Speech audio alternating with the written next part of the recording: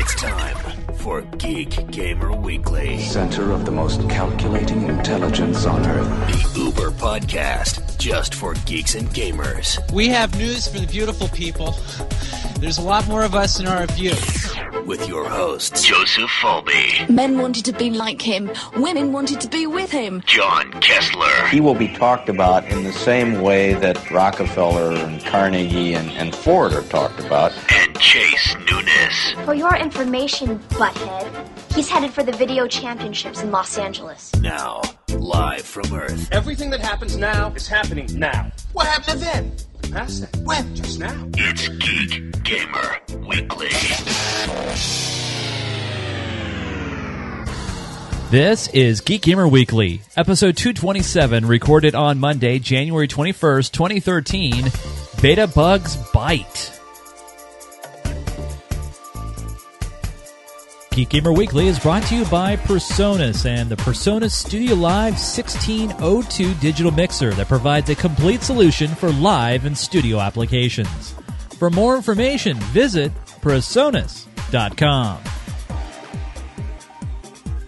Hey everybody, welcome again to another edition of Geek Gamer Weekly. This is the Uber Podcast for geeks and gamers, a special Monday Night Geek edition of the show. We have a great show lined up for you guys. As always, we bring our opinions to the table, and usually we're dead wrong, but that's what makes the show fun. Yeah. Now, we have a little bit of a different lineup this week because since it is a Monday edition, one of our cast of characters that is usually here, you hear his name in the credits all the time, is not here because he's at work. So, from one John to a Gian Garlo, back on the show after a long absence, and we're very happy to have him back. Here he is, folks, Mr. Giancarlo Lenzi. Hey, Giancarlo. Hello. What's going on? Hello. How are you? I'm good. How are you? That's not what you're supposed to say. Happy New Year. That's not what you're supposed to say. Try again. Keep going. What am I doing? How? You I'm know what? fine. You know How what? are Joe. you? Joe is going to. What Joe will do is when I get to Joe, Joe is going to cover you. Okay. All right. So anyway, so you're doing well, and we'll talk a little bit about it maybe towards the end of the show. But you started a new venture called GSRC, which stands for Global Sim Racing. Global Sim Racing Channel, not the Giancarlo Simulation Racing Channel. I wish, but no. That'd be a good idea, actually. You should totally do that. So, we're ready to go, and we'll keep going. Green, green, green. Green, green, green.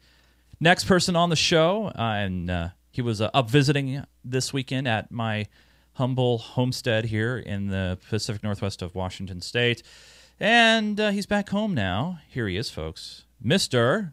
Joseph Falby from the Oregon Bureau of Technology and Gaming Research. Hey, Joe, how are things going for you? Doing good. That's good. Did you have a good weekend? Yeah, it was fun. My arm hurt now.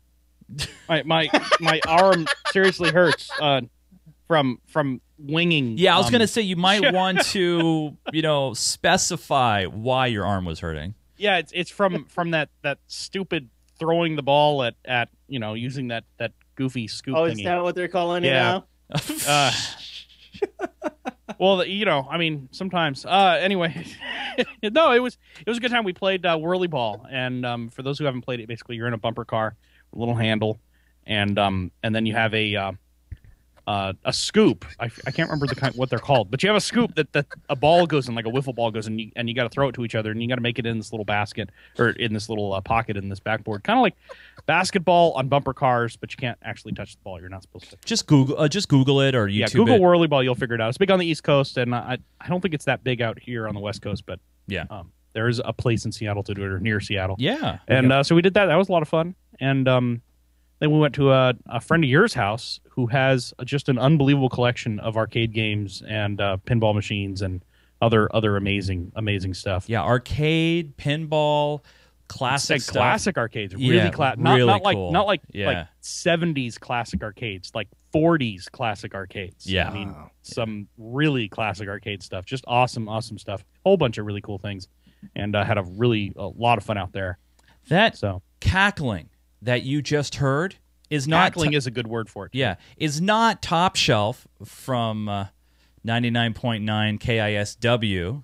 No, it's GFQ's own John Bub, or as we like to call him, Suncast. Hey, Suncast, how's it going?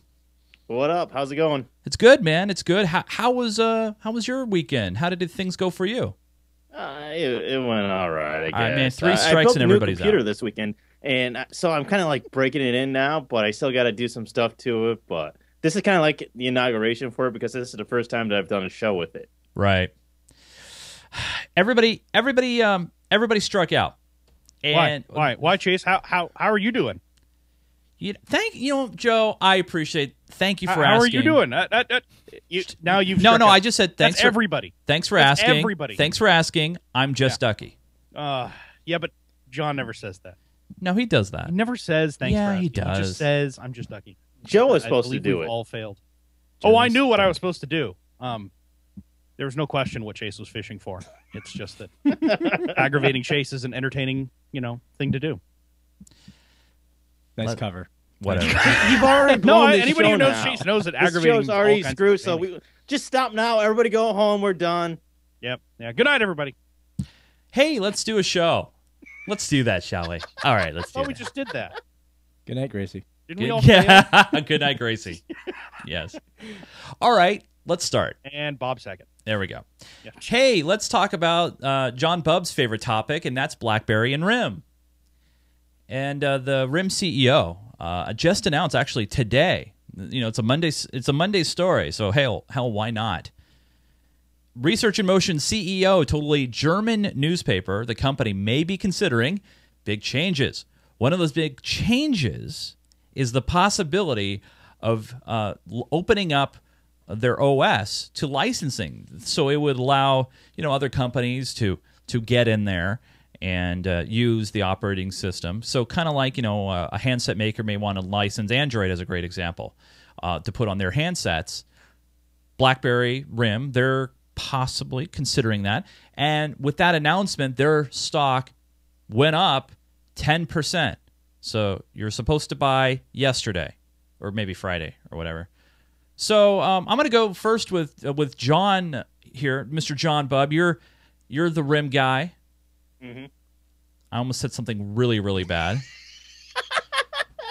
John, what do you think about this announcement? Ruined. I know, but what do you think about this announcement?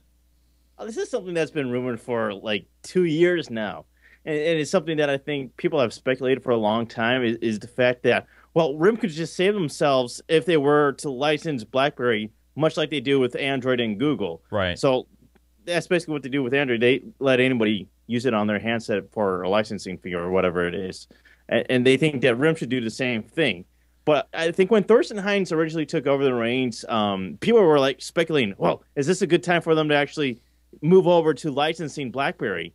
And it was still way before we had so many more details about BlackBerry 10. Right. And yeah. I think in a way, people kind of wanted it to happen, but Thorsten Heinz wasn't really into it. And I still think now that they're doing BlackBerry 10, and I think earlier Thorsten Heinz actually said that he wasn't necessarily ready to rule it out, but he wasn't also ready to really consider it, because what they want to do first is really get BlackBerry 10 out there before they would even really consider doing licensing options. So we have to wait and see how BlackBerry 10 is actually going to take the market and then go from there as far as how licensing goes. I think if it does badly, they might consider licensing. Yeah. But I think that's not necessarily an option that they want to go with. But, that's something that BlackBerry has never wanted to do. But why? If it's something that they never wanted to do, why would you even flirt with the idea and bring the topic up at all? I mean, if it's something that, yeah, maybe you're going to do down the road and quite possibly you're going to do down the road as a life-saving measure, sure, I'll give you that. Yeah. But why even bring it up? A lot of it is just that people have been hounding RIM and Thorsten Heinz over this question as far as wanting it, because they kind of, in a way, think that, well, BlackBerry isn't necessarily greatest with hardware. Their strength is also with software. So if they just license their software, manufacturers can create great hardware for it, and they don't have to worry about having an all-in-one house type of situation. Where, because a lot of what we were getting before is just massive delays with stuff. and we still are to a degree where Yeah. BlackBerry 10 is massively delayed. But at the same time, BlackBerry 10 could be the savior for RIM. Well, we said that last year. I mean, when towards the tail end of last year, we were saying, well, this could be the savior. This could be it. Joe, I mean, obviously, they're coming in at a time where companies are just leaving RIM. They're going to Android. They're going to iPhone. My former company was moving to iPhone from BlackBerry. Yeah, we moved from BlackBerry. Yeah. I mean, we've been moving consistently, and I think we pretty much finished our move. I don't think we have any BlackBerry devices left. Right. But yeah, I have a feeling this licensing idea is there's two sides to this. The statement, there's some people have made the statement that even if they license it for like $10 a device, which would be fairly high, they make more money on that per device when they sell an actual device. But I think what people aren't paying attention, or what people are ignoring or not really paying attention to, is that RIM stands to make more money in the long run from their enterprise software, from BlackBerry Enterprise Server. Right. And that has a usage outside of just BlackBerry devices. They've expanded that so it'll work with multiple mobile devices, iPhones and Windows Phone and Android devices. So I think they have more of a future in that realm than they ever really do in BlackBerry 10 devices. I think BlackBerry 10 is really just the last grasp for them. And, realistically, I don't see how they can survive. The biggest issue, I think, is the way they approach their mobile platform as opposed to the other ones, to Android and Google or Android and Windows Phone and iOS, is those phones all directly connect to the internet. And as far as I know, BlackBerry stuff still all has to go through that one cluster of servers. Mm-hmm. And, okay, they've, diversified it and they've moved it and it's in multiple places and stuff like that. But, I think everybody who was using BlackBerry back, I mean, it's a few years ago now when they had that major outage that took down every BlackBerry device all around the world for, several hours, still has a bad taste in their mouth. Yeah. And who can blame them? I mean, that's a terrible, terrible idea. And all we're waiting for is that same sort of thing to happen again. So I think RIM's days are numbered. Yeah. If they really want to make it, they got to push. This device licensing is not really going to do it. The market's already too crowded as it is, especially for consumer phones. You're right. The only thing they're really going to be able to do is push the BlackBerry Enterprise stuff, because I think that has real potential. That managing iPhones, managing bring your own device type of setups, their tools could be really powerful for that if people are willing to give them another try. Giancarlo, do you think the numbers are the numbers are numbered? The days are numbered for RIM here. Last year we were talking about how, all right, BlackBerry 10, it could save the company. It probably won't, but it could. I mean, is this it? Is this the beginning of the end, in your opinion? Yeah, I'm pretty much on board with exactly what Joe says. Is I stopped using a BlackBerry in 2009, and I didn't look back. I mean, all of the new touch phones for consumers and stuff like that, it's just not. They're all easier to use. The interfaces, the things to do. Even though we have problems, they technically haven't updated in like 3 years. Exactly, so. And it's cumbersome. Yeah. It's cumbersome for a regular consumer, unless you're, like Joe said, unless you're in the enterprise or business thing. It's starting to lose focus. I think with them trying to push BlackBerry 10, this obviously is their last ditch effort here, and if it doesn't succeed, the whole licensing thing, yeah, it probably will occur, and I think they would have to give it away. I think they couldn't sell it. They would have to give it away to try to regain the market share that they've lost. Now, they're still very, very big. They do have a significant chunk of market share, but it's been slipping. If you look at the numbers and you look at the history, it has been slipping. So, it's in a way sad because they have been so stagnant for the last 3 years. And I think that's been a major downfall because, I mean, really what they're doing should have come out like came years ago. 3 years ago. Yeah, you're right. I think if they had done that, that would have been good. I mean, there's plus and minuses. In a way, they could be peaking at the right time because some people are sick of like Android and iPhone, so it could be a good deal for them. But we won't know until it actually happens. Right. But I guess we'll find out more on January 30th. I always wondered, and this might be a little tangent, but I always wondered why Android wasn't. I mean, you can root your Android and you can get different ROMs and stuff. But I always wondered why it wasn't such like a really open source platform that for like enterprise because Google's people. evil. Remember, Google's evil now. No, to be fair to Google, they wanted it to be more open than it is. Right. Yeah. But the carriers insisted they lock it down. Yeah. Well, because they'd allowed the iPhone onto their markets, and they had realized how much control they lost over that. And they were used to having, you buy the same exact handset from two different carriers, and you have a completely different user experience on each handset because the carrier modified it to suit their needs. Right. And that was what they wanted. They wanted to be able to force you into their ecosystem and their store and their music area and all that kind of garbage. But it makes me wonder if can they apply an open source kind of platform for the enterprise user, just for the enterprise users? I think they'd have then you're talking about people having to buy the phone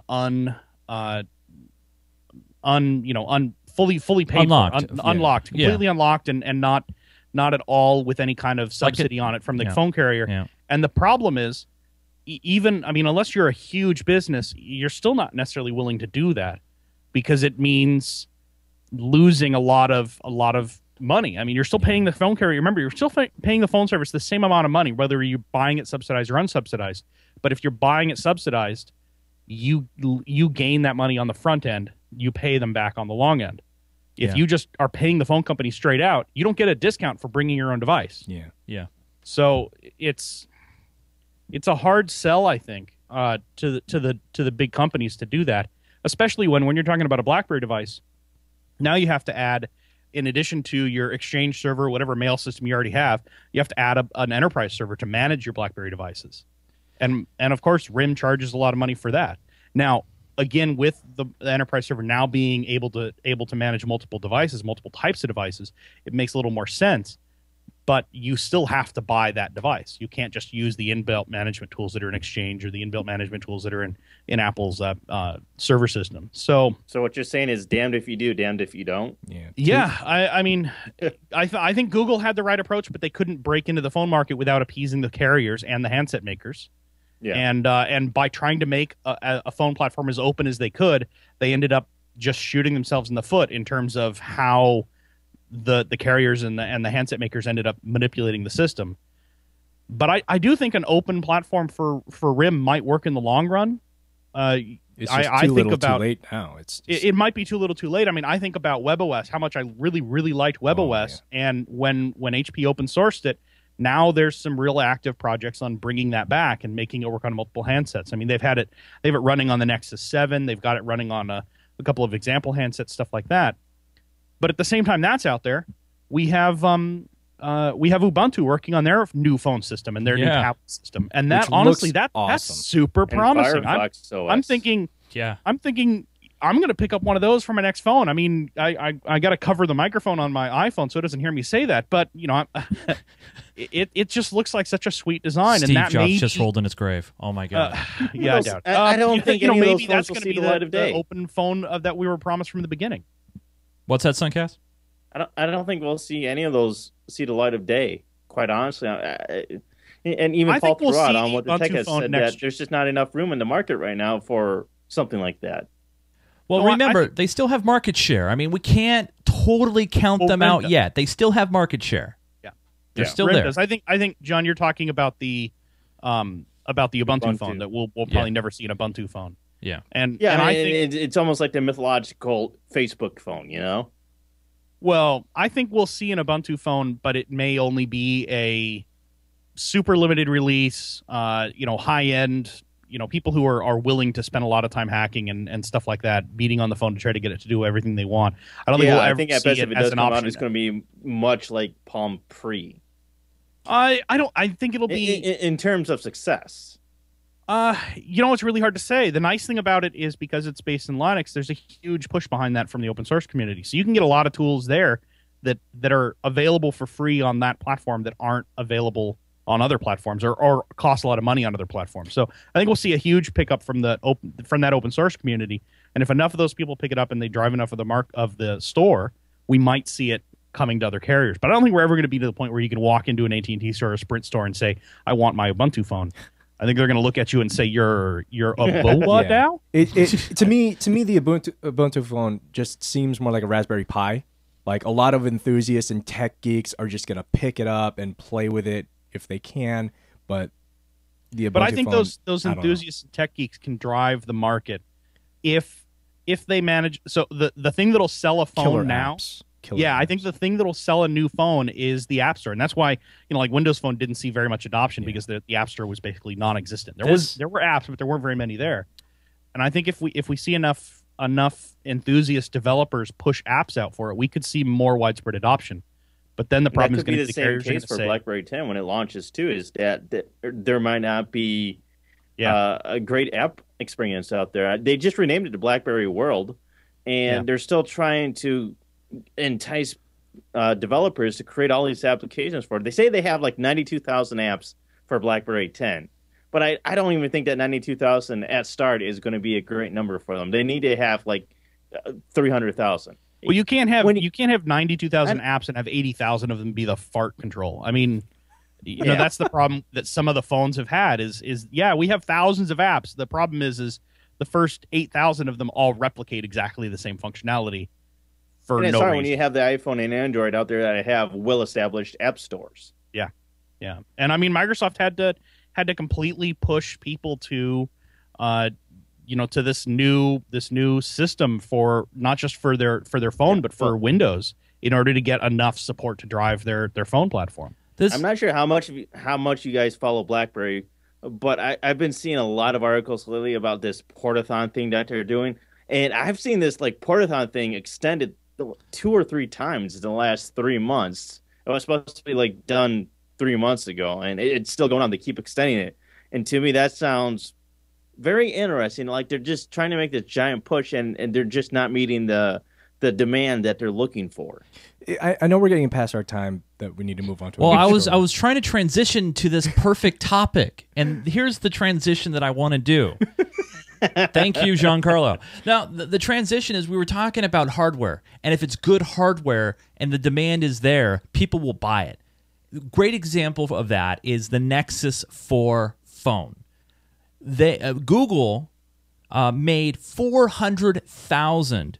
Now, this is an estimate, 400,000 last quarter. The demand for this phone is 10 times what Google expected. Why? It's just a phone. It's just some plain hardware. Is it because possibly that it's an unlocked phone? Is it because it's running a pure Android experience with no bloat and no carrier influence whatsoever? I mean... Or is it just that Google marketed it on their search page like mad for a while? I don't know. They didn't really have to market the Nexus 4. They did, though. If you went to their search page and did a search from other devices or that sort of thing, it would pop up and say, you could get a better Google experience with a Nexus device. They push their Nexus platform pretty hard. But no, I think the other big reason is it's not a gimped out, carrier controlled, modified, super manipulated phone. Yep. I went through 2 different Android devices. I had I talked about them on the show a while ago. I had a Kindle Fire 10 for about 4 days, and it just annoyed the heck out of me, and I couldn't stand it, even though it's an Android phone. It just bothered me. They have that stupid interface on there. Yeah, it was just aggravating. And now I have a Nexus 4, and I like it or a Nexus 7. I like it just fine. I don't think it's as good as my iPad or my touchpad, but it's a lot better than what the Kindle Fire was. And that's the same experience I had with my old Android phone that I had a while ago. It was just a crappy UI that in that case Motorola had to put on the phone because they can do whatever the heck they want with it. Yeah. So I would get a Nexus 4 before I'd get any other Android phone, but I'm not going to get a Nexus 4. I want a Nexus 4. I actually do. I want one. And, I can't buy one right now. Or if you go on Craigslist, you're going to pay $150 a premium because people know that the phone's in demand right now. I'll just wait patiently. One phone that a lot of people are not buying right now is the iPhone 5. Right now, you can't say a lot of people are not buying. You can say it's not selling as many as some analysts predicted. Okay, fine. It's still selling a lot more than the Nexus 4. That's an Apple stockholder spinning it in a positive direction if I ever did hear one. Well, I mean, seriously, though, it's not selling at all, except for the tens of millions. I didn't say it wasn't selling. I just said demand is weak. I read that is not what you said. Let's roll back the tape and find out. I don't have a GSRC instant replay, so I can't do that. Yeah, that sounds like a podcast producer making an excuse. Oh, well, hey. Trying to spin it the best way you can. Yeah, what? But the stock fell. The stock declined to its lowest price in 11 months. Mr. Stockholder, are you? I know you're sweating. That's why you're a little upset, because your stock price went down. It's still $500. Yes, it dropped to the low price of $500. So it's now time to buy, is what you're saying. Well, it's funny because depending on which analyst you talk to, a couple of them are saying it's a not buy, and then there's a couple that are really outspoken that are saying, look, based just on cash on hand, it should be $770 a share. Right. So, that's what it really comes down to, isn't it? But yeah, that's true. That's what it comes down to. You're right. So I don't know. And there's a lot of the other thing too is Apple's trying to rectify some of this by increasing their product rotation. But and I think that's maybe what people are waiting for is they have such a history of a new device every 9 to 12 months in every product family, except for the Mac Pro apparently. Why is that? I have no idea. I mean, seriously. I was talking to Giancarlo about this, I think, yesterday. Yeah. It's like it they haven't updated. Keeps them always in the press, always something new. No. You're talking about why they haven't updated the Mac Pro. Mac Pro. Yeah. And I'm talking about the tower, people. I think the reason they haven't updated the Mac Pro is there hasn't been a huge jump in that architecture. The desktop processor. No, there has in Xeons there hasn't. Oh, been. in Xeons, yes, you're right. Because that's what the Mac Pro runs. It doesn't run i5s. It doesn't run desktop processor. It runs server level processor. Yeah, if you want a desktop processor, you get an iMac. You're getting an iMac or a Mac Mini. Yeah. Yeah, right. Exactly. So yeah, I think that's what the issue is they're still waiting on Intel to release the Ivy Bridge or the next gen chips in the Xeon platform, and Intel has been taking freaking years to do that at this point. Well, Ghost Shadow in our chat room is saying that Tim Cook stated last year that they're going to update the MacBook. I'm sorry, MacBook. The Mac Pro. Yeah. It's on the brain. There it is. I mean, it's way overdue for an update, so they will be updating it this year for sure, and hopefully soon. Yeah. But other things are going to be doing. I built my own computer is that it's just unmatched as far as what you can actually buy out there right now. You can just build something that's so much more powerful. I mean, I know it's illegal or against terms of service, but I built a Hackintosh computer just because I can get more bang for my buck hardware-wise than what Apple can give me. Well, you built a Mac. You built it, but when you built it with, compared to the Mac Pro, desktop relatively right. It's not end, server, not right. high. Not high reliability parts. Right, yeah. And you have to remember that's what the Mac Pros are not meant for a consumer. They're not meant for you. They're meant for a video production house. They're meant for a really an actual really high-end user. So let me ask you this, Joe. Yeah. I mean since you're obviously you're the Apple guy, you know a lot about this. Here I am, okay, you already know me. You know my setup. I don't want an iMac because I don't need a computer with another screen. The Mac Mini, okay, isn't powerful enough to what I want it to do. Mm-hmm. So what do I do? Well, DX9S points out that Apple maybe they should make a product between the two. But I think that the thing is most people, and I'm talking about the average consumer. I know. We are not the average consumer. I think that's important to keep in mind. Yeah, that is true. You're right. We are not but the average there is consumer. a market out there for people like us. Yes, and that's what I asked you, If you Joe. look at the Tony Mac But there's forums, not a there are market for people like us. There's not a market for people like us from any of the computer makers. Go find a Dell that you can build to your specifications and be anywhere near the price you can build it yourself. It's just not going to happen. The best you're going to be able to do is build a Mac Mini and level machine for not that much money, less than $1,000, or you're going to be able to buy a much higher end machine, but still doesn't have a really good video card in it, but it comes with like a whole bunch of other garbage. So they're falling in line where the rest of the computer industry, the computer makers are, but they're not falling into where the gaming enthusiasts, where the enthusiast people are, because we build our own computers. I mean, that's what it comes down to. Yeah. And the closest you're going to be able to find in terms of performance is going to be a Mac Pro level machine. But it doesn't matter who you buy it from. If you want a machine with that kind of performance, you're not going to be able to buy it for a reasonable price from any maker. Do you think that is that kind of why do you think perhaps that Apple, you would think that they would have the power to shut down that Hackintosh community somehow, some way, maybe on an encryption level? I don't know. I mean, I don't know much about that side of things. But maybe, they do it to some degree. They've done it. They've done it with the ones that are blatantly selling Macs. Yes, that's true. Clones. They've done that with companies. Yeah, I'm not talking about that. I'm talking about the home. The home. Yeah, you're talking about people who are building it at home. I don't think it's a big enough threat to them to really worry too much about it. If you're selling a product, though, so if you're doing it and not making any money, I don't think they care. If you're doing it and you're making a big profit on it, you're selling a hardware piece that enables other people to do it. Right. They're going to come down on you because that profit is not something you should be getting. Right. But in terms of a community doing it themselves, I don't think Apple cares. It's such a small percentage of their overall sales that it doesn't have a significant impact. They'd much rather sell the OS rather than a mid-level. Well, remember there were big call-outs for Apple to sell the OS just straight up. Hey, let me install it on my PC. I mean, this was a couple of years ago. And technically, you can. Yeah. You can buy so the issue is people like you when you went out and bought your Mac copy. Right. You bought the upgrade copy, which was $20, but was really specifically an upgrade for a previous version of Mac. Right. So the way to do it legitimately and not actually be breaking, I mean, you're still breaking you can't use it on non-Apple hardware, but you're not breaking the upgrade license part of it, is to go out and buy the, I think it's $150 or something like that, and it comes with like Mac. You can actually still physically buy it?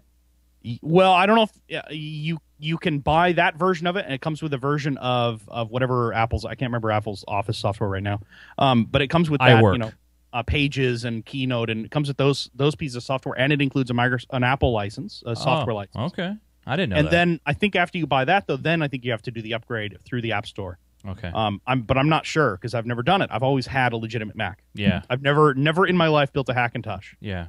And I mean, and I will be fully honest and upfront. Okay, if I could buy a something better than a Mac Mini, not as expensive as an outdated, in my opinion, Mac Pro, and not a iMac because I don't need a computer with a screen built in, I would buy it. I would, Apple. I would. I promise you I would. But obviously the demand's not there for this. I guess you call me a niche market. I'm a niche. Well, it is. Yeah.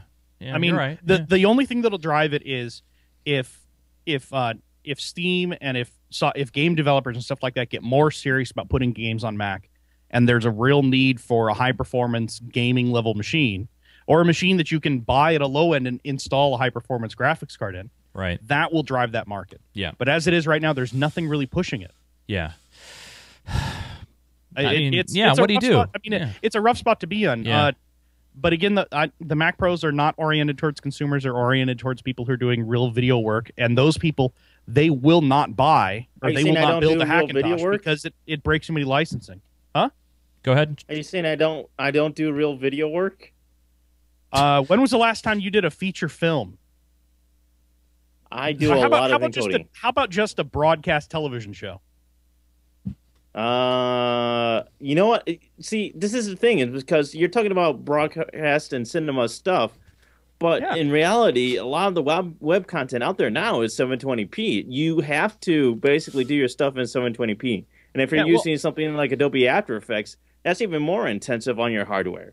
Well, and I have a cousin in Hawaii who actually does television production. He has several TV shows that he does, and he does commercials along with them and stuff like that. And he uses a real true Mac Pro, and he uses Cinema. God, why can't I think of what it's called today? He uses the video editing software, and he uses Was it called Avid?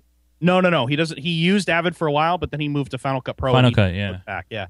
So he uses Final Cut Pro, and he uses. Actually, I don't know if he does or if he has somebody who worked with him who uses the motion for that sort of thing. But that's what he uses, and he will not build a Hackintosh because when he's putting content out there that needs to be that may get large scale exposure, television audiences, stuff like that. We're not talking about thousands of viewers. We're talking about, potentially millions of viewers.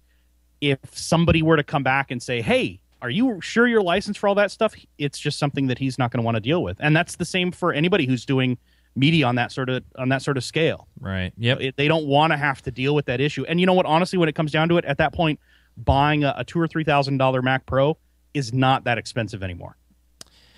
Our final geek story is a little light one, or big one, or I'm not trying to poke fun at the dude.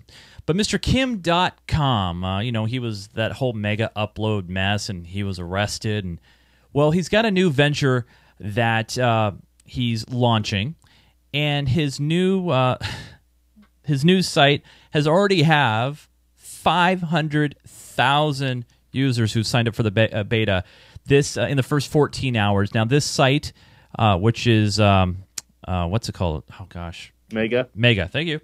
Will give users, I believe it's 50 gigs of space, of sharing space. The music industry condemns the move. I think, having space in the cloud is important. I know Google's ever increasing the space of their cloud drive. I know that Microsoft at a time, I don't know if they still do, offer 25 gigs of space with their iCloud drive as well.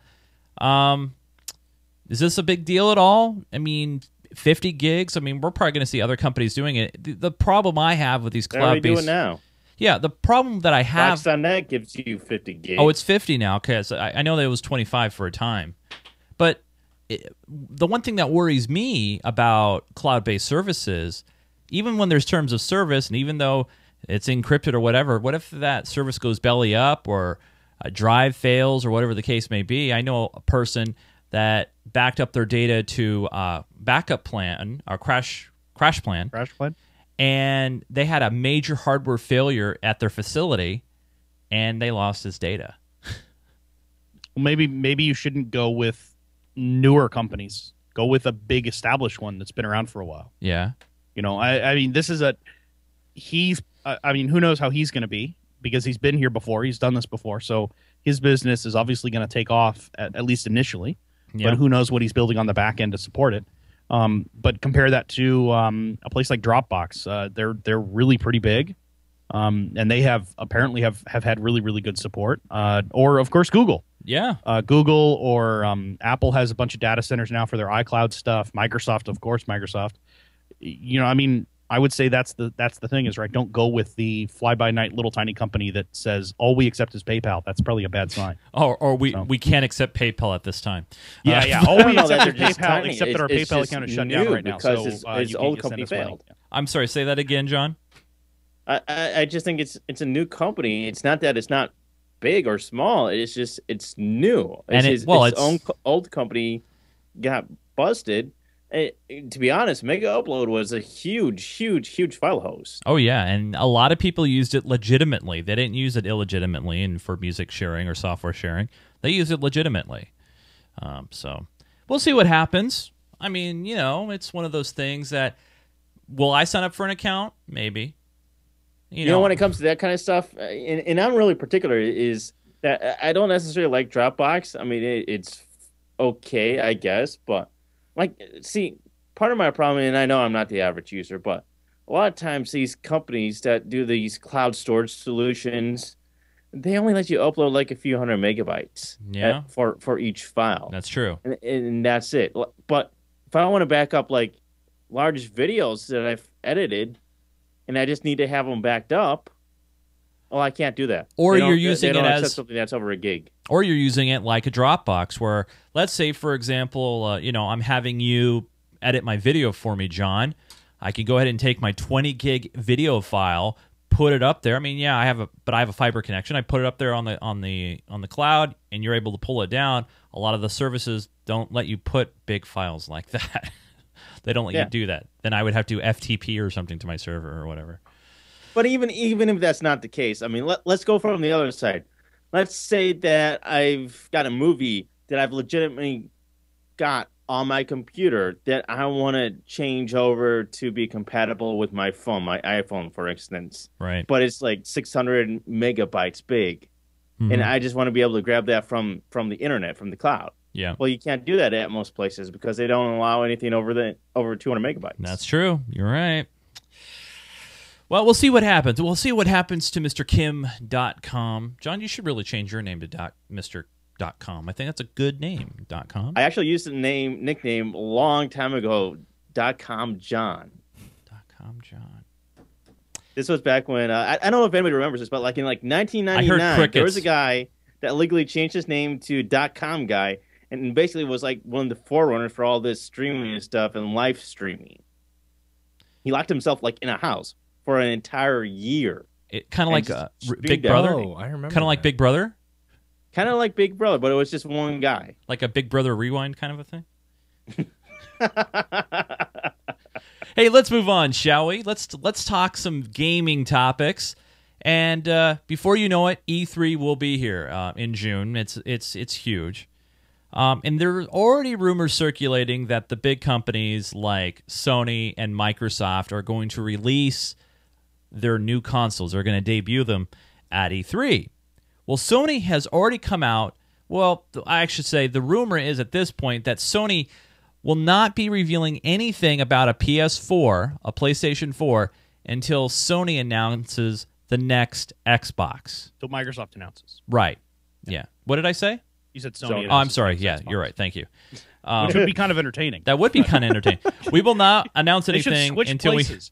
Sony should introduce the Xbox. Microsoft should introduce the PS4. Or we will not announce anything until we announce something. Yeah. So just want to let everybody know. Is this significant? Joe and I were having a little conversation in the pre-show about this, where console gaming is evolving to the point where it's not really that significant per se on a gaming scale. You know, these boxes now are turning into everything. You know, they're turning into home media hubs.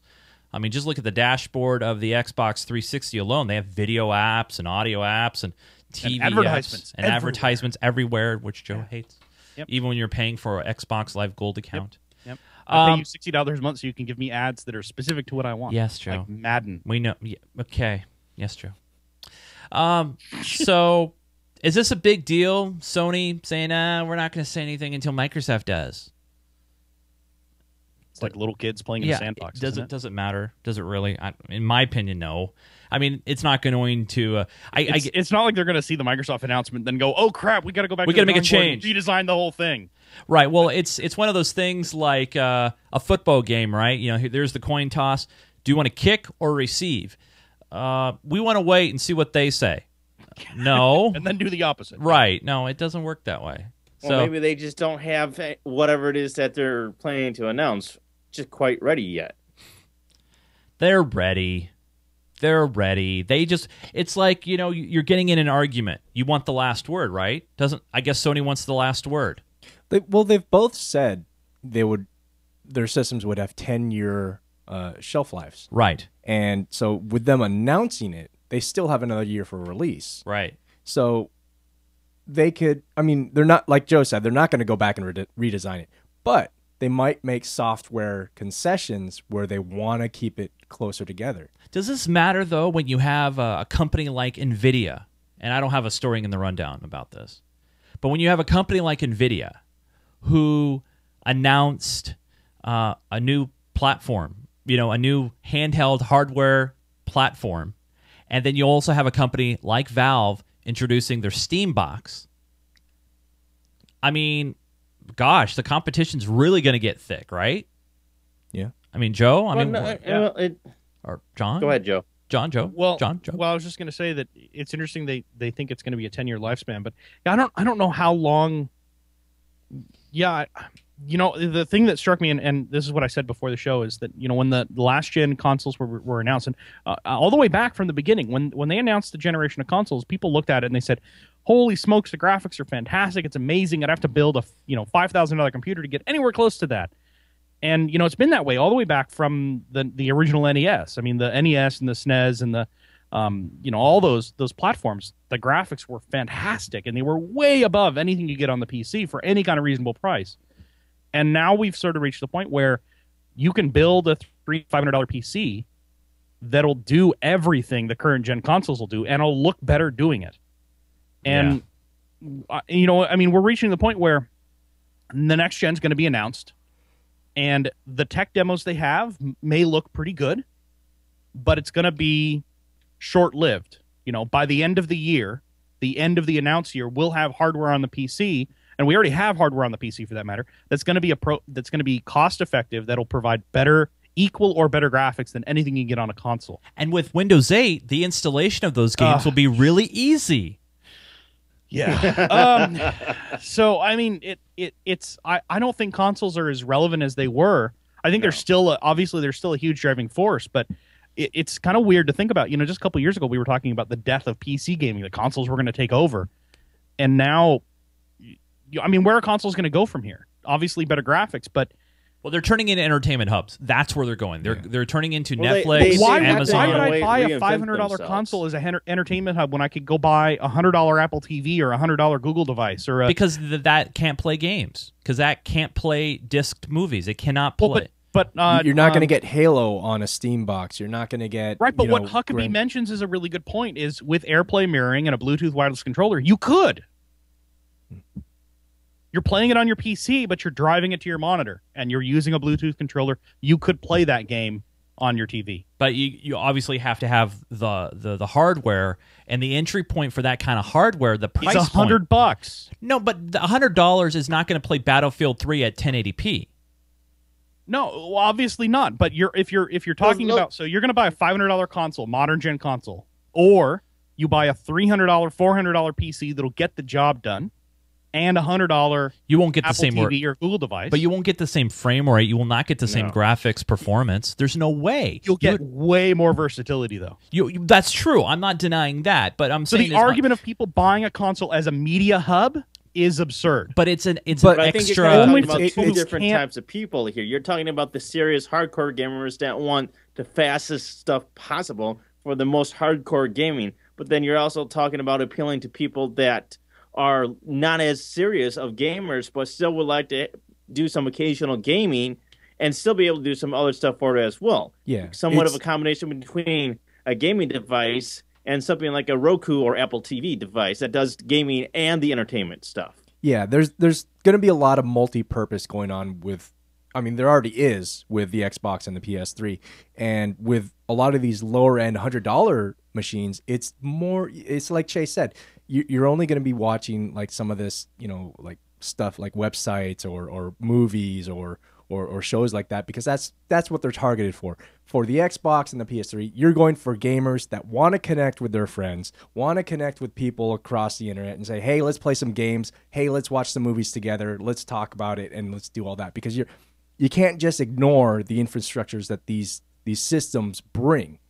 And just say that these boxes are just hardware for these things. So there's a lot of that going on that really drives the sale for a user. Yeah, or for the kids. They're trying to figure out that market a little bit too. I don't think they've really decided or found the way to satisfy that sort of market. Well, regardless of what we think, there will be a new console released probably this year, or at least at minimum announced this year, from Sony, from that little company called Microsoft, and also we're going to see Valve get into it and NVIDIA get into it more. It's going to be a great year when it comes to hardware for gaming, no doubt about it. Even if you want to remain a PC gamer, which I still will be, there's going to be advances in the video card arena as well. So really, it's exciting. Now, it's time to remove our caps, bow our heads, and have a moment of silence, because Atari is filing for Chapter 11. Longtime video maker Atari announced, and they are filing for bankruptcy tonight. Or actually tonight. They just did it about a few minutes ago. And will begin a sale of its assets in the next few months. This is according to Fox Business. And this is intended to help the company operate independently. Now, Atari's switched hands through the years, and they are owned currently. Parent company is Infogrames, and then they changed their name to Atari SA in 2003. They did make a shift to mobile games in 2011. They had profits at $11 million, but they only had profits last year a lot lower than that at $4 million. I still have my Atari 2600 in the garage. I think I have a 7800 in the garage. I mean, we have fond memories, really, of Atari somehow, some way. Even John, if he was here, he'd probably talk about an Atari, hopefully. If not, we would have to take him out. It's just a name now. It's a name, but there's still a lot of history associated with that name. Yeah, but it's not the same company. No. It doesn't matter. It's still the name. I mean, the original Atari died years ago. Right. So, but it's we're bowing our heads to a new company that just grabbed that mantle and accomplished. That's very not minimal. necessarily. What if we don't? I mean, just because. But it's going to happen all over again. Look, Atari's filed for Chapter 11. They're going to reorganize. They're going to focus on mobile gaming. They're going to come out of this, and they're going to be okay. And then in another couple of years, somebody else will buy them up. They'll change their name to be Atari, and it's just going to keep happening. That's what happens with these old names. They never ever die. We haven't seen a Sega console. No, but we still see Sega games. Have you seen an Atari console? But no, I mean, we haven't really seen any old Atari games though be re-released, have we? Yeah, we had new those, Atari games on the console. Not new on the console. No. What I'm trying to remember. Not what mobile. I just read they they did Neverwinter Nights. They shifted to mobile. I think it was Neverwinter Nights 2 because they held the D&D license. The Neverwinter Nights 2, really? I think so. I didn't know that. I want to say they did. Yeah. Maybe it might have been. I mean, Sega, they're still making console games at least. They're still doing what they originally did. You know. But Atari just became a publisher. Yeah. That's all it was. Yeah. Well, regardless, and I think who said it in the chat room? Chewbacca77. It's the logo. Oh, you're right. There you go, Chase. Test Drive Unlimited 2. Yeah. And Ghostbusters in 2009. Yeah. 2 titles. Well, Test Drive Unlimited 2 came out last year, or in 2011 rather. Yar's Revenge, that's old. Neverwinter Nights is another one they're running. They do D&D Online. Yeah. I mean, which Monolith? Yeah, they're doing games. They've just refocused on mobile gaming because probably they saw how much money Angry Birds made and wanted some of it. Good luck with that. Yeah.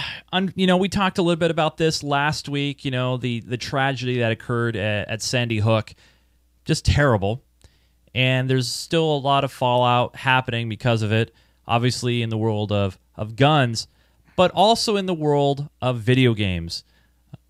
There's been discussion that if we didn't have violent video games, then the tragedy wouldn't have occurred, or right. We need to get our kids off these violent stuff. You know what? Stuff. It predates video games. We should have put the kibosh on violent comics, Shakespeare plays. Oh yeah, you're right. We'd be fine. We'd be a great, totally normal society if we put the kibosh on the violent Shakespeare plays. I know that's the issue. Never should have let him write a Macbeth. It was okay up till then, and then this is kind of hypocritical that they want to go after violent video games, but nobody ever really says something about the violence in Hollywood. You can go after violent video games all you want, but heaven forbid you ever try to change the violence in Hollywood. They started to acknowledge at least a little bit. They acknowledge it, but I don't want acknowledgement. So much pushback. Yeah. I don't want I'm telling you acknowledgement. guys, I want movies, same it's the plays. equalized blame. We got to stop the violent plays on Broadway and the heavy metal and the rap like music. Spider-Man. We got to kill that Spider-Man play. It's just bad news. Nobody's with me? And House Bill that was introduced earlier last week. Maldek's with you. Maldek's with you. He says no one would kill themselves if Shakespeare did not write Hamlet. There it is, right there. A bill seeking stricter enforcement of video game ratings was introduced in the House last week by Representative Jim Matheson, a Democrat from Utah. This would require ratings labels on all video games and ban the sale of games rated mature or adults only to minors. Any violators would face a $5,000 fine. Now, remember, video games are rated, and the system is voluntary. Yeah. Now, here's the other thing, too. Remember, in California, I want to say a couple of years ago, they tried to pass a proposition that was deemed unconstitutional because it violated something called the First Amendment of kids, restricting kids buying, I believe it was mature titles. And because mature titles are for, I believe, 17 and above, or it's suggested. Yeah, suggested. Suggested. But there is no the Supreme Court said, you can't do that, and it was struck down. So obviously now they're trying to do something nationally. I think, in my opinion, Jim Matheson is wasting his time because it's just going to go back to the Supreme Court and it's going to get shot down again. Well, even if it doesn't go back to the Supreme Court, a lot of stores, retailers, already don't sell these games to minors. Yeah, they have a store policy. They have a policy that says, and they're allowed to do that. That doesn't break constitutional grounds at all. Nope. They're allowed to do that, and they have a store policy that says we won't sell an M or an A only rated game to minors. Right. And it's totally within their rights to do it. That's and correct. It appears to have accomplished absolutely nothing. Yeah, that's the exact phrase I was looking for. Yeah. you know what they need? They need this amazing mouthpiece from Florida named Jack Thompson. Stop it. Oh, stop. That's what they I need. thought we were done giving him press. No. Why are you mentioning that name? Even though not ready to watch the show, let's not talk about him at all. Don't worry, his mic has now been muted. I can't believe he's mentioned the name on this show. You're going to have to go back and bleep that before you put it out. By the way, I apologize to all the people watching and listening right now. Yeah. No, believe me, his mic is muted. Look, Have you ever go ahead, try to noticed talk, how much John. funnier something sounds when somebody is off mic laughing? Yeah. Well, this won't work. Obviously, this is gonna be unconstitutional. It definitely will be. It's one of those. And it doesn't make a treat difference. the actual problem. This has nothing to do with the actual problem of people just having that mindset of I want to kill people. Yeah, that's what we have. The problem in this country is we don't want violent video games. Come on, I'm just kidding. we don't want to look at the problem. We want to find another. We want to blame something else, something easier, something that we can be like, oh, we can just restrict sales for those games. Guns. Yeah, it's we got to ban those guns.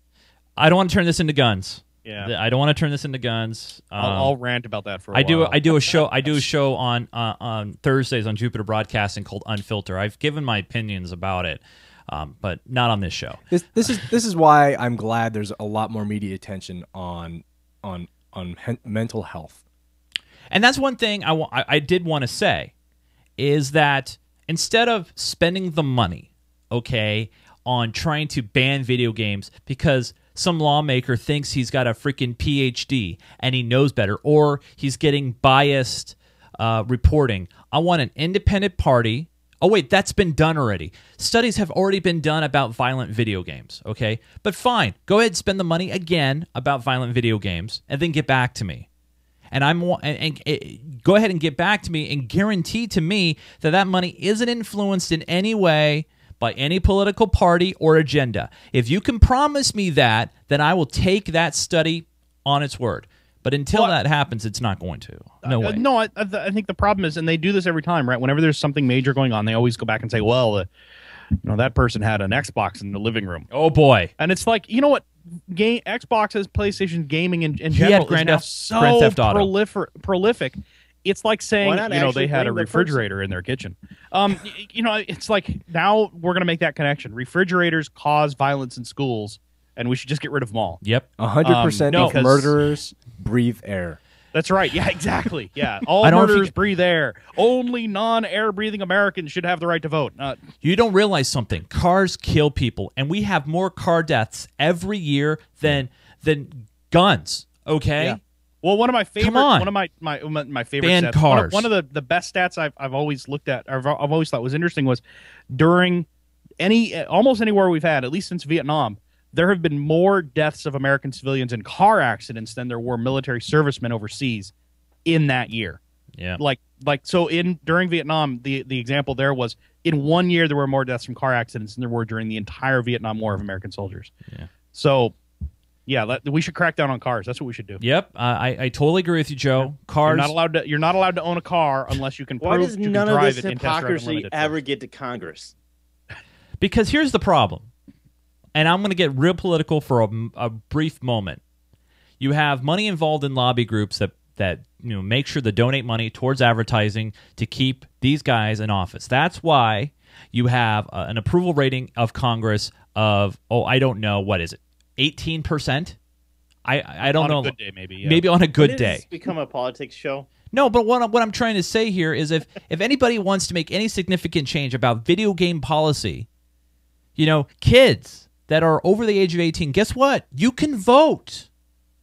Vote for people that are not stupid, okay? Yeah. My games. Come on. My I mean, country. it's always amazing to see turnout numbers because they're always in the low 20%. Yeah.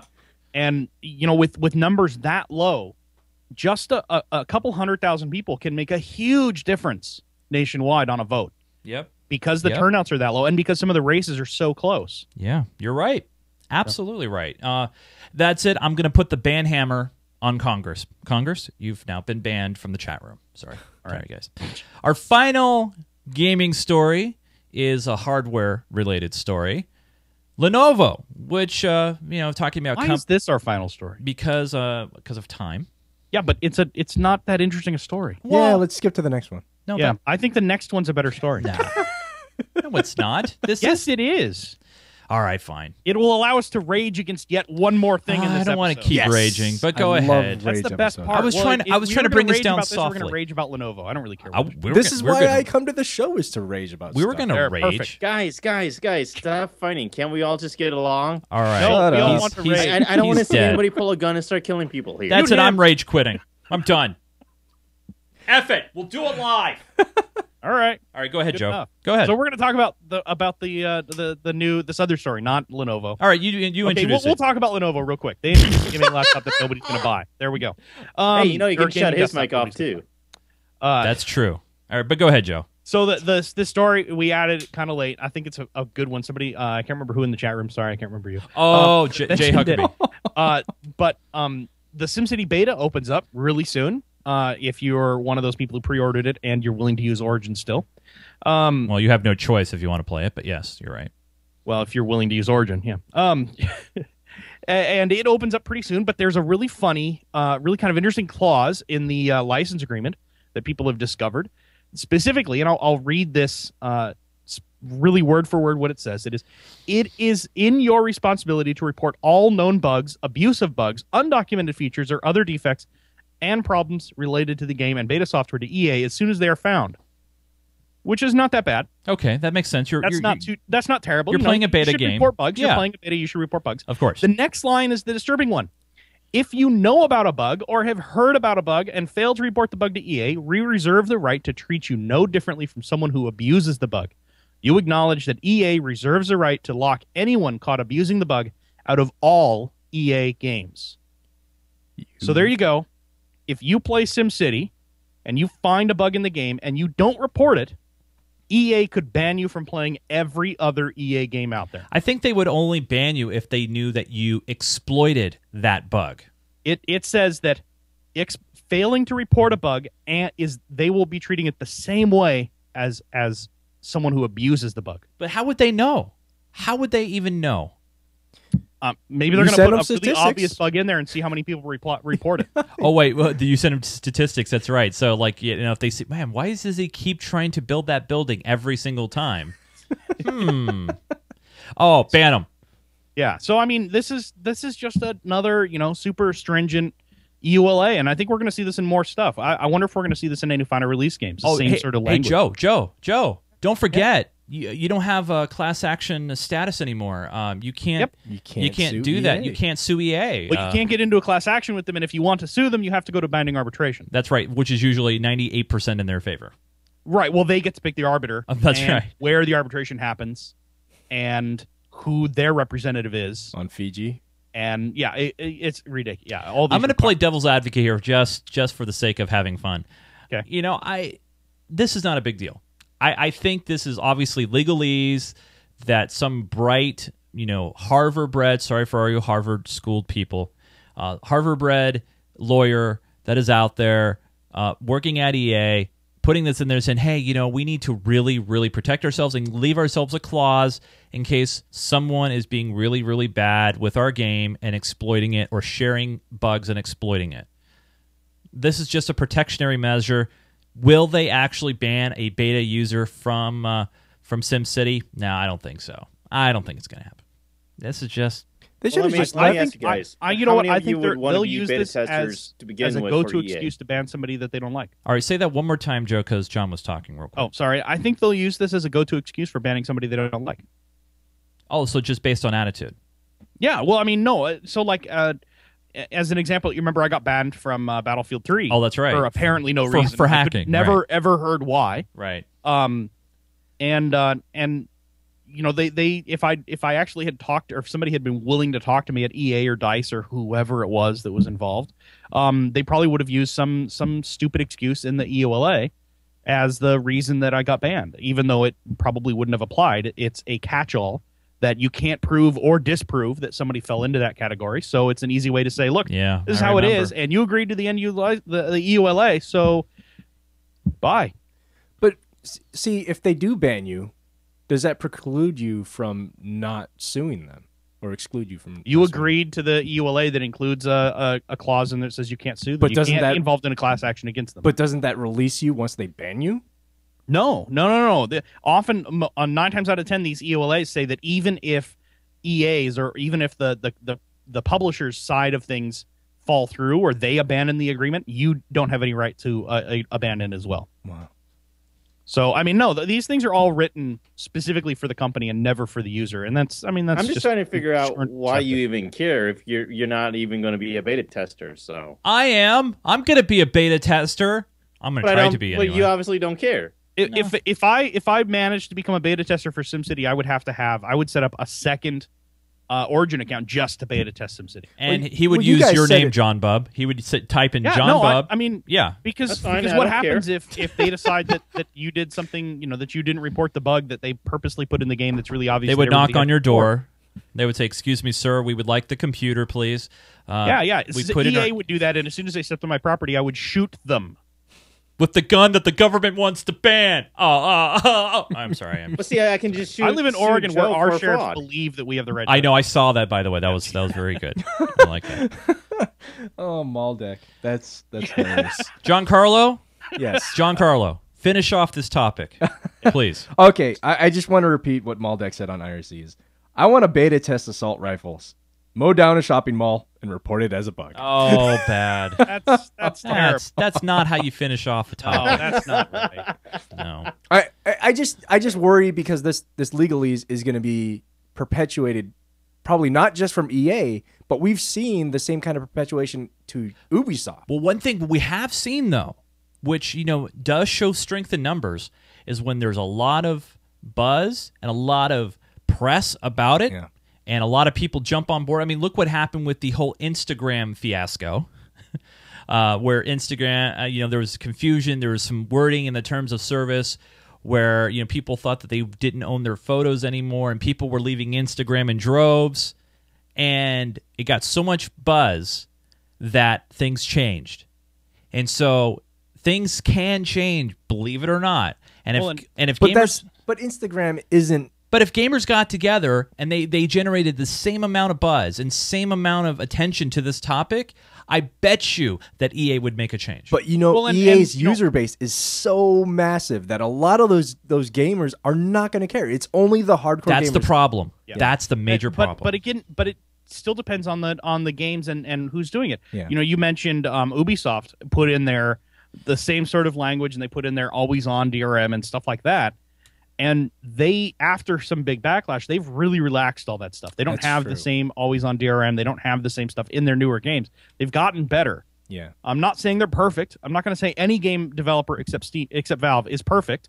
But they've gotten a lot better. yeah. Actually, no, not even Valve's perfect, but they're I'm a sorry. lot better Yeah, than so most of the other ones. You know, I do agree with you that a lot of gamers should rise up and say, you know, we're not going to take this anymore by not buying games specifically from EA, because these guys are reaming the gamers for any sort of freedom that they have over their product.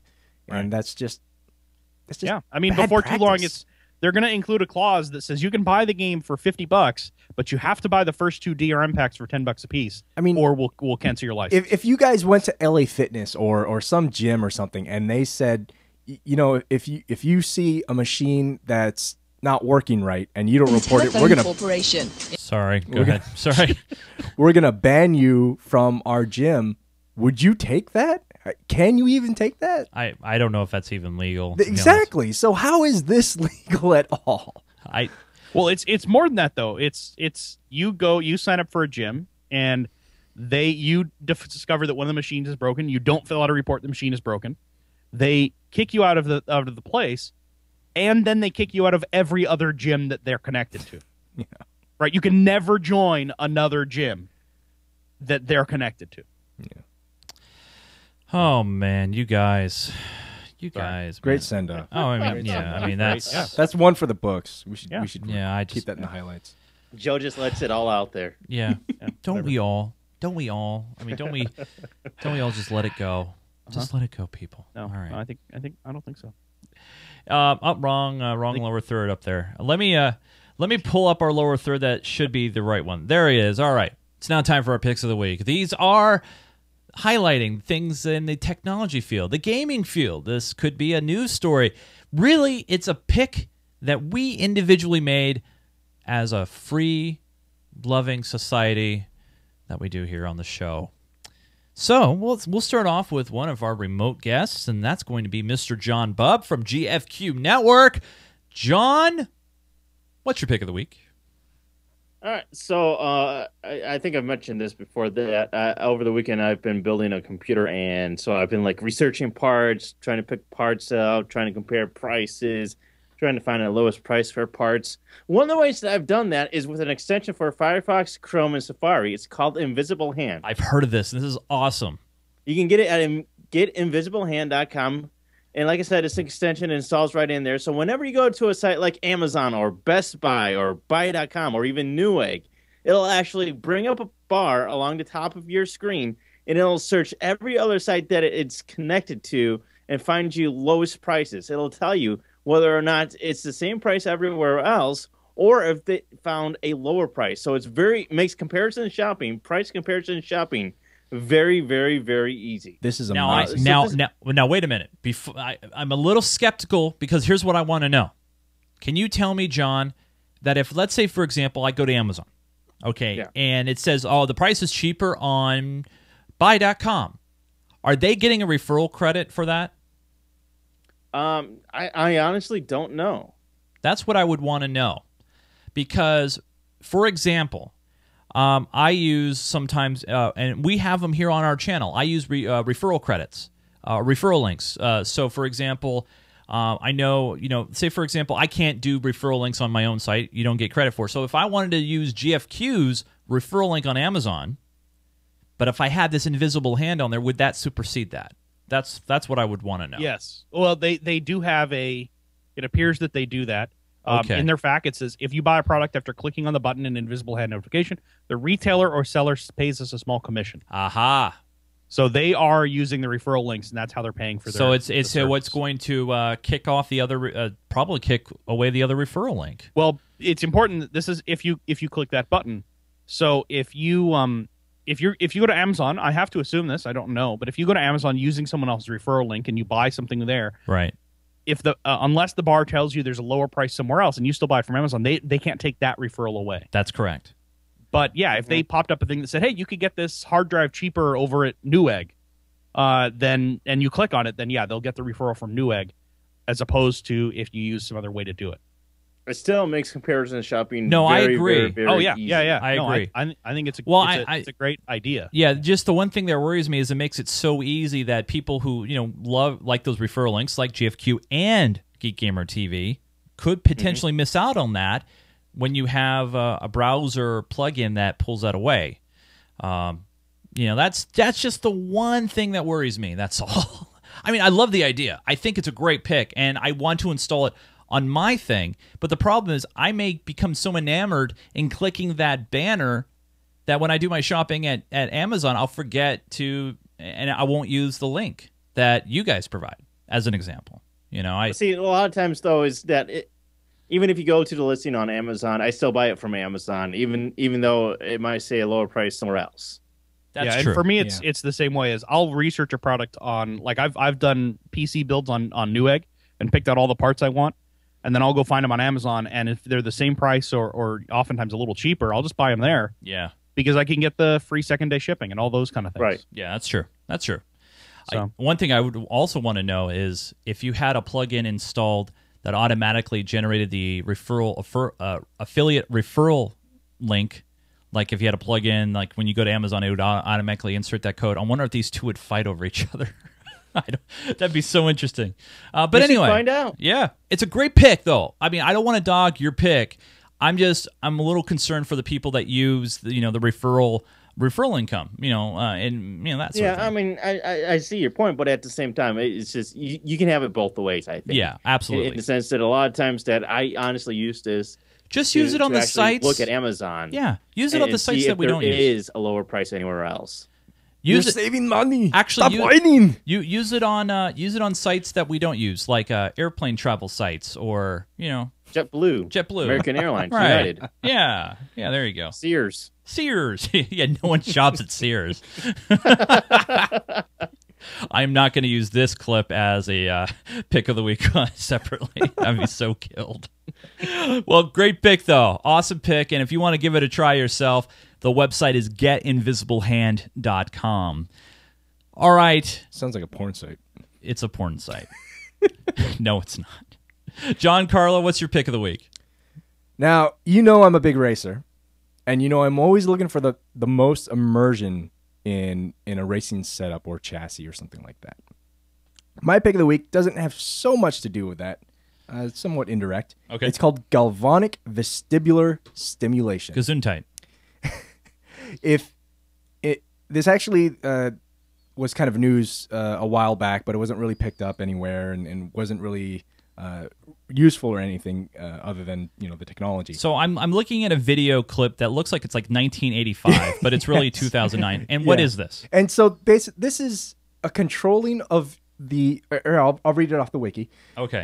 Galvanic vestibular stimulation is the process of sending specific electric messages to the nerve in the ear that maintains balance. Okay. Now, this is really interesting because you can remote control somebody. Oh, really? Yes. That's what I was going to ask.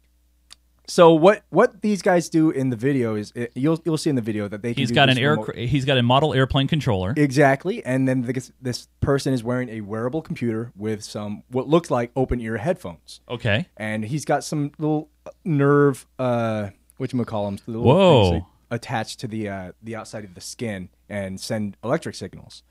Well, when he moves the stick, that's where you feel like you're drawn to. And why is this interesting? Well, because of a recent technology that was kickstarted called Oculus Rift, in combination with this kind of technology would be a massive improvement in immersion, of not just immersion in visually looking around, but feeling things that you're doing. So the what's his name, Palmer, the CEO of Oculus Rift, has been researching this technology and is looking to possibly be including it into a version of Oculus Rift. Okay. So how does this help? Well, racing for one.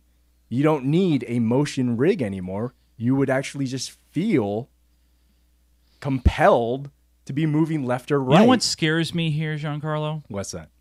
Why do I feel like at some point the government's going to mandate that we implant something? Yes. And this is how they control us. Weapon. Yeah. Now, if they expanded this technology to cell phones and like the designer said, and said, why don't... That's why the iPhone 5 is so popular. Now it makes sense. If you watch this video, the designer of this technology actually says, we would like... How cool it would be if you were walking and you needed directions to someplace and you actually just started walking towards where you needed to be. What if those directions were wrong, like a GPS is wrong? How bad would that be? That would be bad. But still cool. But very cool for entertainment purposes. I mean, you could simulate G-force effects without actually having G-force effects yourself. Cool. Which is really so really why? neat. So obviously, this is the reason why you picked this was just because of the Oculus. Is that the reason? Mostly because I was thinking about the Oculus, and it's great to look around and feel like you're immersed, but you're not feeling any effects. And I started thinking about, sim chassis and how, you get a 4-point sim chassis and it's it feels all right, but it can't really simulate like loss of the rear end, like traction on the wheels or anything like that, or G-forces when you're sitting. And there's a seat that kind of simulates that. But how cool would it be to actually feel like you're actually feeling those without having anything around you? Yeah, no kidding. That'd be awesome. Yeah. Well, great pick. And what we'll do for you guys, we won't make you do all the heavy lifting. We'll put a link in our show notes for all the information of big words that you may not understand at our website at geekgamer.tv. Nice pick, Giancarlo. All right, Mr. Joe, you're up next, buddy. What's your pick of the week? So this was kind of a cool thing that happened in Portland, town near me. Okay. Portland is one of the names for it is called the City of Bridges. We have a lot of bridges, ridiculous number of bridges that cross the Willamette River, running right through the center of town. Yeah, and well, a lot of these bridges are fairly old, and they've different ones are in different states of repair. One of the oldest is called the Selwood Bridge, and it was made in 1925. Wow. Original constructed in 1925, and it is a 2-lane bridge that I've driven across, and man, it feels hairy as all heck driving across that bridge. Well, it's slated to go away. Oh. They're actually going to replace the bridge. They're going to tear the old bridge down. They're going to put a new, fancy, really cool looking. I've seen some of the renderings for it. It looks like a beautiful arch bridge that they're going to replace it with. Okay. But in the meantime, they want to keep that road open. Of course. So what they did is one of the biggest moves in history. They moved this 6.8 million pound, 1,100 foot long steel truss bridge off to the side. They shifted it. What? They actually shifted it over. I think it's like 12 feet or something like that. And or no, it's further than that. They shifted it quite a long ways. Okay. About 20 feet, and made it so that it's the temporary. Now, the old bridge is the temporary bypass to allow cars to still use that route while they build the new bridge over the next couple of years. I see. So they built temporary iron supports, and then they slid it over. Yeah. Wow. So they built some new supports in the river, and they slid the bridge off the old concrete abutments, the old concrete pillars and stuff like that, and built new ramps that go onto the old bridge and in the new location. And they spent basically all day Saturday shifting the bridge over 20 feet. But 6.8 million pounds. It took them almost all day to move, and 1,100 feet long. And they had to arrange it so that it all moved smoothly and didn't break. All right, here's a stupid question. And it's probably already been answered somewhere. Yes. But why didn't they just build the new bridge next to the old bridge? Well, so the approaches and stuff like that from both ends are already where they want them to be. They don't want to have to move the approaches for the bridge. There's a road alignment and issues like that. Okay. And so it makes more sense to have a temporary bridge cars can use while they're building the new bridge. And this saves them significant amounts of money because they don't have to build a whole big new temporary bridge. They just move the old one over, and then they can get starting on construction for the new one right away. So they're going to use this. This bridge is going to go until about the summer of 2015. This temporary old bridge, and that should be when the new one opens. But they have a really cool video on the webpage for that actually shows a time lapse of it's on. I just posted the page that it's on. Shows a time lapse of the bridge actually moving ever so slowly, sliding across. And they started it on the 19th at 8:30, and they finished. I can't remember when they said they finished, but it took 12 to 16 hours. And I just think it's fantastic. Just one of these cool engineering things that I like engineering things. I mean, for people, if people know me and if they play in the Minecraft server, they already do. I like building roads and bridges. Yeah, I'll do that all day. This is a little bit more serious. I know, than building but still a bridge, cool. Building a road in Minecraft, but yeah, I mean it's fantastic, and it's a really good first step in replacing this antique bridge, built in 1925, and it's well due for replacement. They've had some structural questions about it for a while now. So Joe Huckabee's right. They should have had this on Extreme Engineering on Discovery. They should have got that guy with the hard hat out there and. what they're well, doing. who knows? I mean, they may cover it on a future episode. This is the first step in the whole construction project. They got to move it back. Well, no, they don't have to move this back. They have to use this temporarily and then get rid of it. Yeah. But it wouldn't surprise me if somebody does a story about it eventually.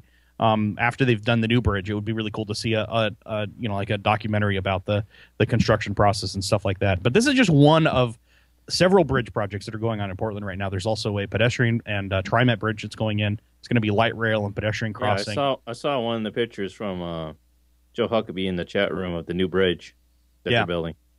Yeah, there's the actual page, sellwoodbridge.org has a page with artist renderings and stuff like that of what the new bridge is going to look like, and I think the new bridge looks fantastic.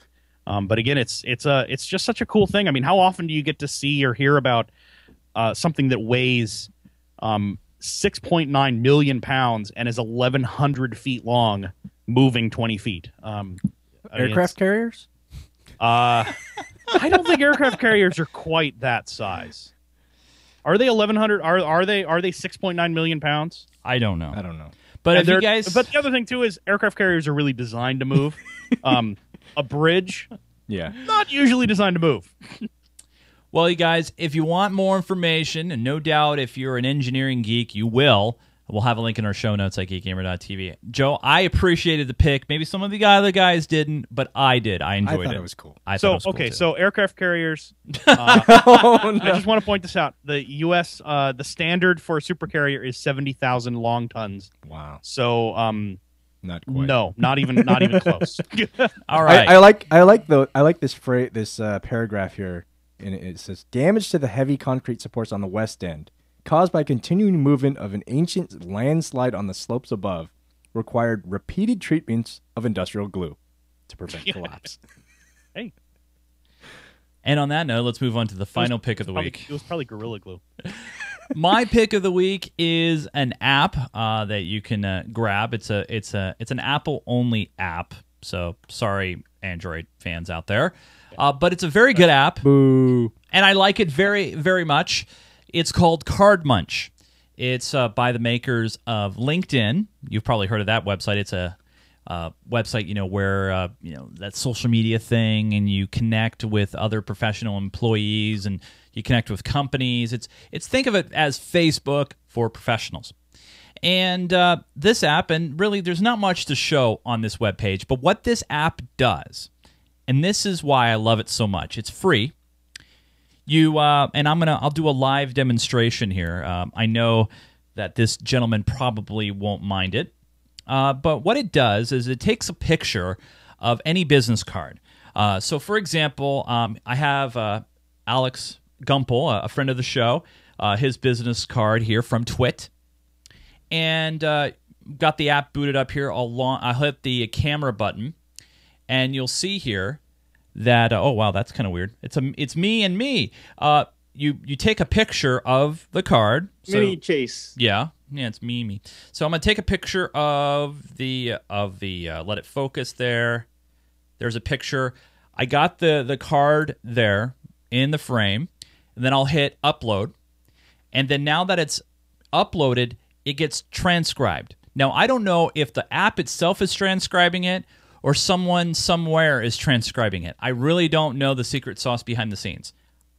I don't really care. What happens is, after a while, after the transcription is done, you will get a list of names. Okay, I'll just kind of scroll through them real quick here, of all the cards that you downloaded. Oh, there's how it works? Yeah. There was no links on that page. It says real humans do it. Really? Real humans. You didn't try Googling? As opposed to fake ones. No. So what happens is it will add those basically in the app. So I'm going to select somebody here real quick. I'll select Alex because I already did his card earlier. So what it does is, if they're on LinkedIn and you're not connected to them, it will bring up their LinkedIn profile and offer you to connect with them.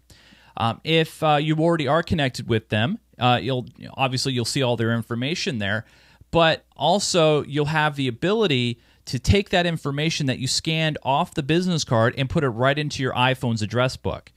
Also, it always will keep a picture of that business card there with you. And then when you're all said and done, you can take these business cards, either recycle them, keep them, store them. But the best part is, like if you're going to a major trade show or conference like E3 or PAX, which, Joe and I and some guy named Josh Cohen went, and John Kessler, we get a lot of business cards. So this makes a really easy and efficient way to keep all the information, save all the information. Now, you do need a LinkedIn account to use it, but it is free. And you can go to cardmunch.com. There's a link directly to the App Store. And we'll also have a link in our show notes to exactly how it works. But it's crazy. It's people. Go figure that one out. Cool. Yeah. You have any questions about it? No, nobody does. Cool. Cool. They have a nice little video on their website, too, that shows. See, I went to their website. Look, this is how bad it is. I went to their website.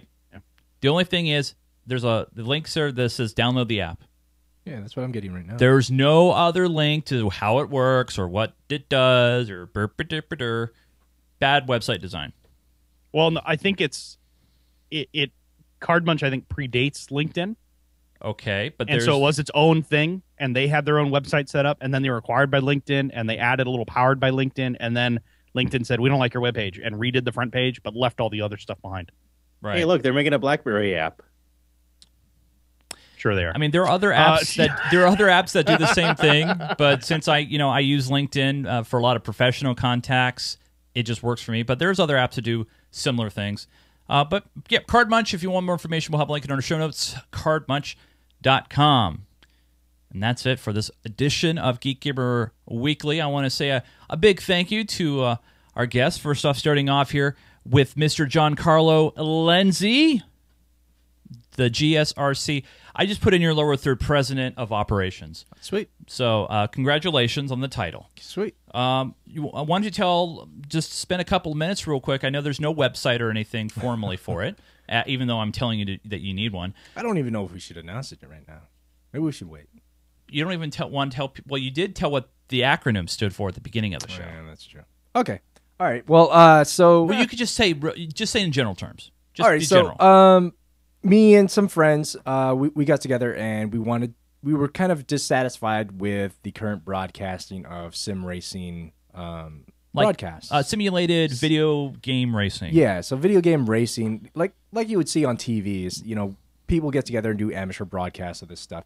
Well, we think we can raise the quality and raise, make it a much more exciting and much more involved broadcast. And so we started up what's called the Global Sim Racing Channel. And it's just it's global. We've got a couple of guys in Australia, a couple of guys in the UK, and some guys in the United States, East and West Coast. And it's going great so far. We haven't quite yet. Let's call it a beta. It's in beta. Yeah, it's kind of in beta. We did. If it's beta, actually. People like I would say beta. DX9 in the chat room, he was able to see some of a test broadcast that we did. That was very, very test. It's not everything that we wanted to include. But people were impressed. But people are impressed. Yeah. And so we want to keep ramping that higher. We want to keep aiming for raising the bar and making the standard of sim racing broadcast. And since it is gaming content, that's something that we're showing on our channel. So if you're up late this morning, you saw some test feed footage, and it was a lot of fun to do. So there'll be more information down the road about it. It's in beta. There's no sign up. Sorry, you guys, you can't sign up for the beta or anything like that. But it's really cool. It's a great initiative, and it's something that I'm definitely helping my friend out on, giving him technical advisement on things that he's the race car guy. He knows that stuff, but when it comes to internet broadcasting, I know a little bit. And it's very much appreciated. Yeah, it's all right. Yeah. Do you get banned if you don't report bugs? Yes. Yeah, I do. Actually, I was banned this morning.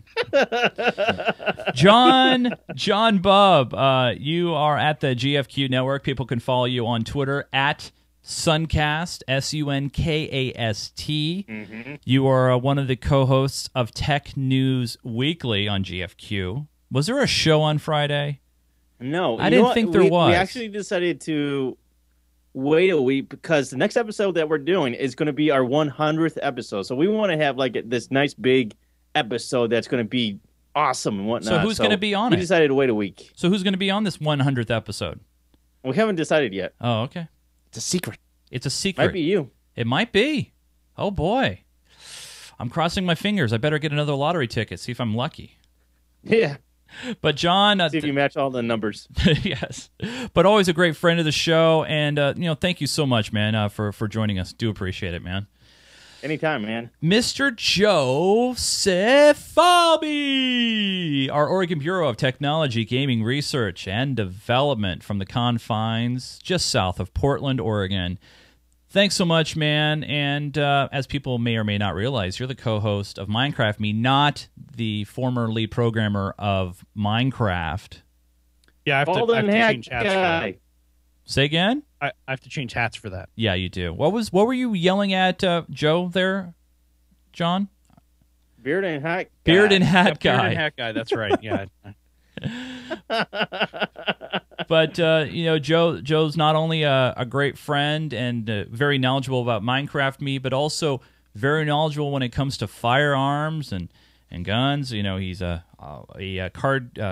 concealed card carrying permit holder. Is that the proper way of saying it? I guess you could say that. Yeah. Yeah. And we've gone shooting. I always love going shooting with Joe. And you're still alive? Will you hush? Oh man. Hey, John, next time you're out here, why don't we go shoot? See if I ever come to the West Coast now. Have you ever came out to the West Coast? I've actually been to Arizona a long, long time ago. Okay. Yeah, you probably aren't you in Detroit? Yeah. You probably put your life in more danger going to Arizona than living in Detroit. At least that's my opinion. I have a very low estimation of Arizona. Over here on the West Coast in Oregon, Washington, the Pacific Northwest, we like firearms, but we're also safe and conscious of what they are for Safety. And what they can be done, and yeah, we're very aware of that sort of thing. Yeah. So if you want to come over, if you want to come over here, John, and hang out, and we'll take you out and you can figure out that they're firearms, not GATs, as they are typically called in Detroit. We'd be more than happy to show you. Now, and also in Detroit, don't they hold the gun sideways? Yeah, like that? We'll teach you. Yeah. I don't know if you would want to make fun of them. That was right a gravity problem here. in Detroit. Oh, it's a gravity issue. Yeah, is that what it is? Okay. Okay. The funny thing is when you hold your gun sideways like that, depending on the pistol, the brass ejecting will actually hit you right in the face. So, but yeah, no, seriously, if you want to come on over and, spend a day at the range, we can try a few different things if we can find ammo right now. Be more than happy to. It'd be a good time. So always happy to go out shooting. Yeah, and always happy to have you on the show. Thanks so much, Joe. Really appreciate it. We'll see you on Thursday for some Minecraft Me action. I want to remind everybody that watches this show, we usually do it every Sunday evening at 6 p.m. Pacific, 9 Eastern Time at live.geekgamer.tv. And we're also simulcasted, when Andrew remembers to put the audio in the right position, at gfqnetwork.com. Wait a minute. In his defense, he did say that the board reset. Okay, all right. I'm just, he doesn't watch this show. I don't think he does. So I don't think so either. Yeah, I don't think so either. He'll never see this. So. He'll never see this part. Say whatever you want about him. Yeah. No, I'm not going to go that far, because then someone will go, hey, did you see what Jay said about you? No, I'm good friends with Andrew, known him for years, and very good guy. And they have lots of great content, so check them out. You can call him a slut. And you can call him a slut at gfqnetwork.com. By the way, our lovely website has a lot of great content. All of our previous episodes of Geek Gamer Weekly, Minecraft Me, gaming and hardware, technology reviews, everything is here at geekgamer.tv. And if you like what we do and you support the idea of independent internet content, head over to geekgamer.tv/support, where you can do a little shopping. If you're going to Amazon.com or Newegg or Monoprice, come here first, click on the links, and then go do shopping, because part of your experience will go and support us. But if you want, you can always just donate straight cash by clicking the donate button there. and putting in a donation amount. All the money and all the proceeds directly go into the infrastructure. They go into creating a great experience for you guys to enjoy. And I especially want to say thank you to all the people who have donated and done that. Really, it helps tremendously. And shout out also, by the way, to all the people hanging out with us on this Monday evening as we record this in our chat room. You guys rock. Thanks for staying up with us. We do appreciate it. For Mr. Joe Falby, John Bub, John Carlo Lindsay, and, that guy, John Kessler, who couldn't make it tonight. My name is Chase Nunes. Thanks for watching Geek Gamer Weekly. Until we talk again, we are all silent. Hey, Joe, say goodnight, Gracie. Good night, Gracie. Charlton Heston?